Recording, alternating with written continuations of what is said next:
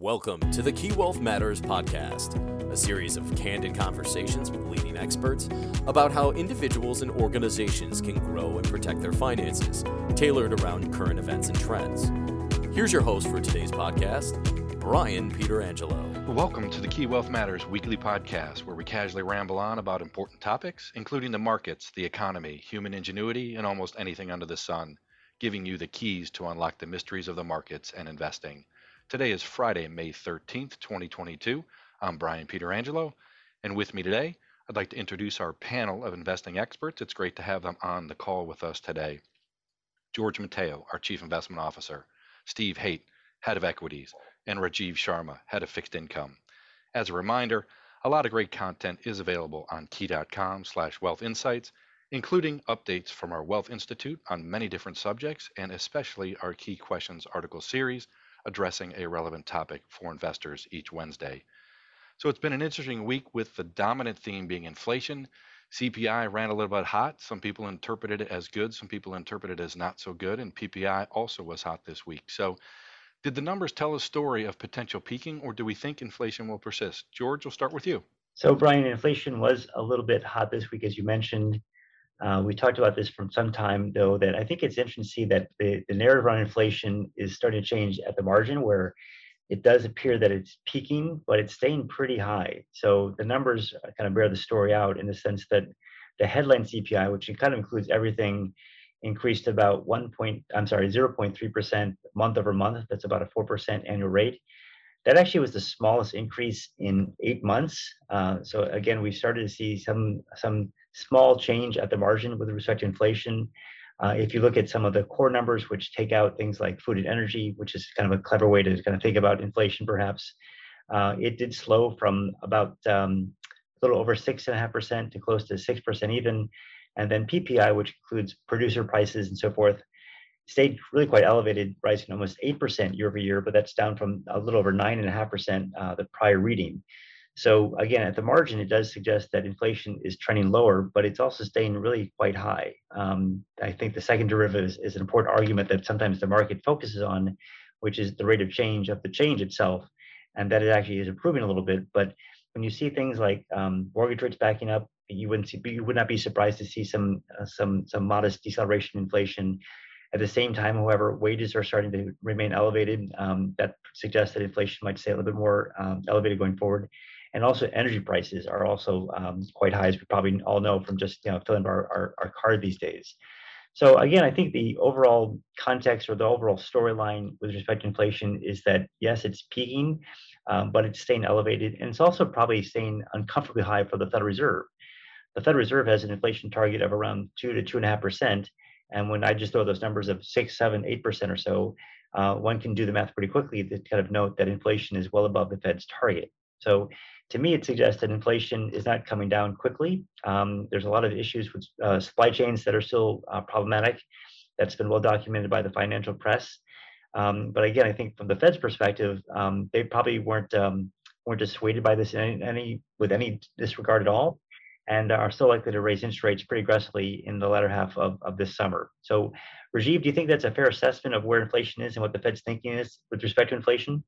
Yeah, George, I think you're on point there. I think, as you mentioned, we did see the CPI print fall to 8.3% from 8.5%, but the market consensus was for 8.1%. And just by missing that, we did see that the markets reacted. And the notion that the Fed is still not doing enough to control inflation, will they be more aggressive? I think all of that narrative came back in. You could point to a Fed pointing to 75 basis point rate hikes again. It did come back on the table for the Fed. We may have peaked, as you mentioned. However, we did not see that cool down in inflation that we thought that maybe we would get to at that 8.1% level. It doesn't seem like a lot there, but the market reacts to everything. And I think, as you mentioned, the Fed has to react to everything too. The Fed seems to be continuing on its path of 50 basis point rate hikes in the next 3 meetings. But as I mentioned, the odds of a 75 basis point rate hike, they've increased. They're still not the consensus, obviously, after the FOMC meeting, where Fed Chair Powell said that it's pretty much off the table. But again, with us not seeing an immediate cool down in inflation to that 8.1% point, there were talks again about is 75 basis points going to come back on the table. The impact of the CPI print and the PPI print, we really saw the 10-year and the 30-year US Treasury yields decline. We saw a flattening of the yield curve. The spread between 2-year and 10-year immediately flattened to 27 basis points. So specifically, we saw a 10-year decline by 20 basis points during the week and move below that 3% where we saw ourselves at the 10-year. And that's really telling you what the market's thinking about the economy and whether the Fed's going to continue on their aggressive way of controlling inflation to the detriment of the economy. So you're starting to see the 10-year kind of a run for safety in the 10-year. Fed Chair Powell was reconfirmed yesterday. Wasn't a big surprise. The vote was 80-19. But then he did go on to make an interview right after that, and he repeated that 50 basis points at the next 2 meetings would be appropriate. However, he did say the Fed can do more if necessary. And now market participants hear that and they view that as somewhat of a vague take on the 75 basis point argument again. So, however, data is going to be key here. The Fed Chair Powell did say that he's prepared to do what it takes to control inflation. If they start seeing readings that are starting to come back in line with estimates, then perhaps they can do less. If they have to do more, they'll do more. But they are committed to getting inflation back to the 2% target. We also heard from other Fed members during the week. San Francisco Fed President Mary Daly, she said that 50 basis points should be appropriate, and there's no reason to alter the course. So a lot of moving parts in the market based on the CPI print, the PPI print, also that 75 basis point argument kind of coming up again, but not in a big way, still not the consensus. But 50 basis points in the next 3 meetings is pretty obvious. And it's been an impact on the equity markets as well. We've seen pain in the equity markets. I'd love to hear Steve's thoughts here about how the equity markets are dealing with this inflation number and also what the number one priority of the Fed is. Thanks, Rajiv. So, when I think about this, first, when I take a look at the 10-year yield, one of the most interesting things to me for the week, and it's a positive for the equity market, is that we've had this big reversal at 3%, and I think it went to me, when I look at a chart of the 10-year, what I see is a giant anomaly in 2020 and 2021, where we had this huge spike to the downside close to the zero bound as a result of the COVID situation and the response from both the fiscal and monetary side of things. And essentially, if you just kind of cover up that part of the chart and you just look at it sideways, otherwise, we've been in a trading range between 1.5% and 3% for the last 10 years, since 2012. So we're at the top end of that range now. And to me, it's a really important event this week that we've had this reversal at this key area on the chart of 3%. We hit it in 2013, we hit it in 2018, and now we've hit it in 2022, and every time we've reversed. So 3% to me is a really important number, and see the market turn there is important. The market, the equity market, has really just been getting hammered day after day after day after day because yields have moved so fast so far from 2% to 3%, super fast. And when things happen really fast in the fixed income markets, the equity markets do not like it. They like slow change in fixed income, not fast. And to me, if we can get some stabilization here at 3%, that gives us, at least it gives us the ability to have the equity market try to find some firmer footing. And we've got a little bit of a bounce going on today here, right around 4,000 on the S&P, but we're still going to see the 6th week of lower closes for the first time since 2011. So the backdrop here in the equity market still remains weak. It's a market that is in show me mode or prove it to me mode until we are see otherwise. But clearly we're focused like a laser beam on fixed income. It's interesting you mentioned the word stability, Steve. I think counselors would tell many people that there are 5 stages of grief: denial, anger, something they call bargaining, depression, and acceptance. And the markets don't bottom when we get acceptance, but to me it does suggest that maybe things can stable out once we have that acceptance. And if nothing else, the market also has probably given people the ability to kind of reprice and reset expectations and somewhat accept the price, the price notion that multiples might be somewhat constrained going forward, right? We've kind of seen more more decline, if you will, or more of the decline has been based on multiples, stock price multiples, not necessarily earnings per se. And so we've kind of seen stocks re-rated given where interest rates are now, given that inflation's under some pressure and likely to stay somewhat elevated. And also geopolitically, I mean, the situation that I thought was interesting this week with happened to what Finland did, which essentially suggests that they want to consider joining NATO. And Finland, of course, was at war with Russia several decades ago. It shares a long border with Russia, and they're trying to maybe posture a little bit to suggest that this geopolitical tension that we've been dealing with for the past couple of months might also persist. So it's not to say that stocks are overvalued or undervalued. It just suggests to me that maybe there's some stability there, but also some repricing of assets around the fact that market multiples might be somewhat capped in the near term. So again, what you said before, I think really bears watching, which has the earnings story take front and center to think about where stocks should be going forward from here. To that extent, Steve, any thoughts on the general trend of earnings right now? Yeah, earnings have actually come in better than expectations during this reporting season. However, what I always focus on instead of the actual numbers themselves is the reaction that the market has to those earnings. So what we've seen is companies beating on both revenue and EPS are outperforming by 1.6% so far this 1Q earnings cycle. That's versus an average outperformance of 1.7%. So it's roughly in line if you're a double beat. Companies that are missing on both are underperforming by 4%, and that compares to an average of minus 3.1%. So basically, if you flub the quarter on both revenue and EPS, you're getting penalized more than you have in the past. So, what that tells me is, again, the market is very, very focused. They are on these results, and you're not getting a pass if you screw up. And if you do well, you're just performing the same as you always would on a relative basis. So it tells you that there's a clear negative sentiment in the market when you see results rewarded this way. At the end of the day, though, the numbers still are going higher, and that is the long-term key for the equity market in our view. It's very hard to have terrible like 2008, 2009, or 2000 outcomes for the S&P 500 when earnings are moving higher like they continue to do so. It doesn't mean you can't have a bear market because of other factors, but it takes off those fat tail bad outcomes. So it's been heartening to see earnings continue to move higher. To your point about multiples, though, George, I mean, when you look at it, like, again, that anomaly period of 2020 and 2021, we saw multiples spike into the 20s, and that coincided with those 10-year yields, which were at very depressed levels.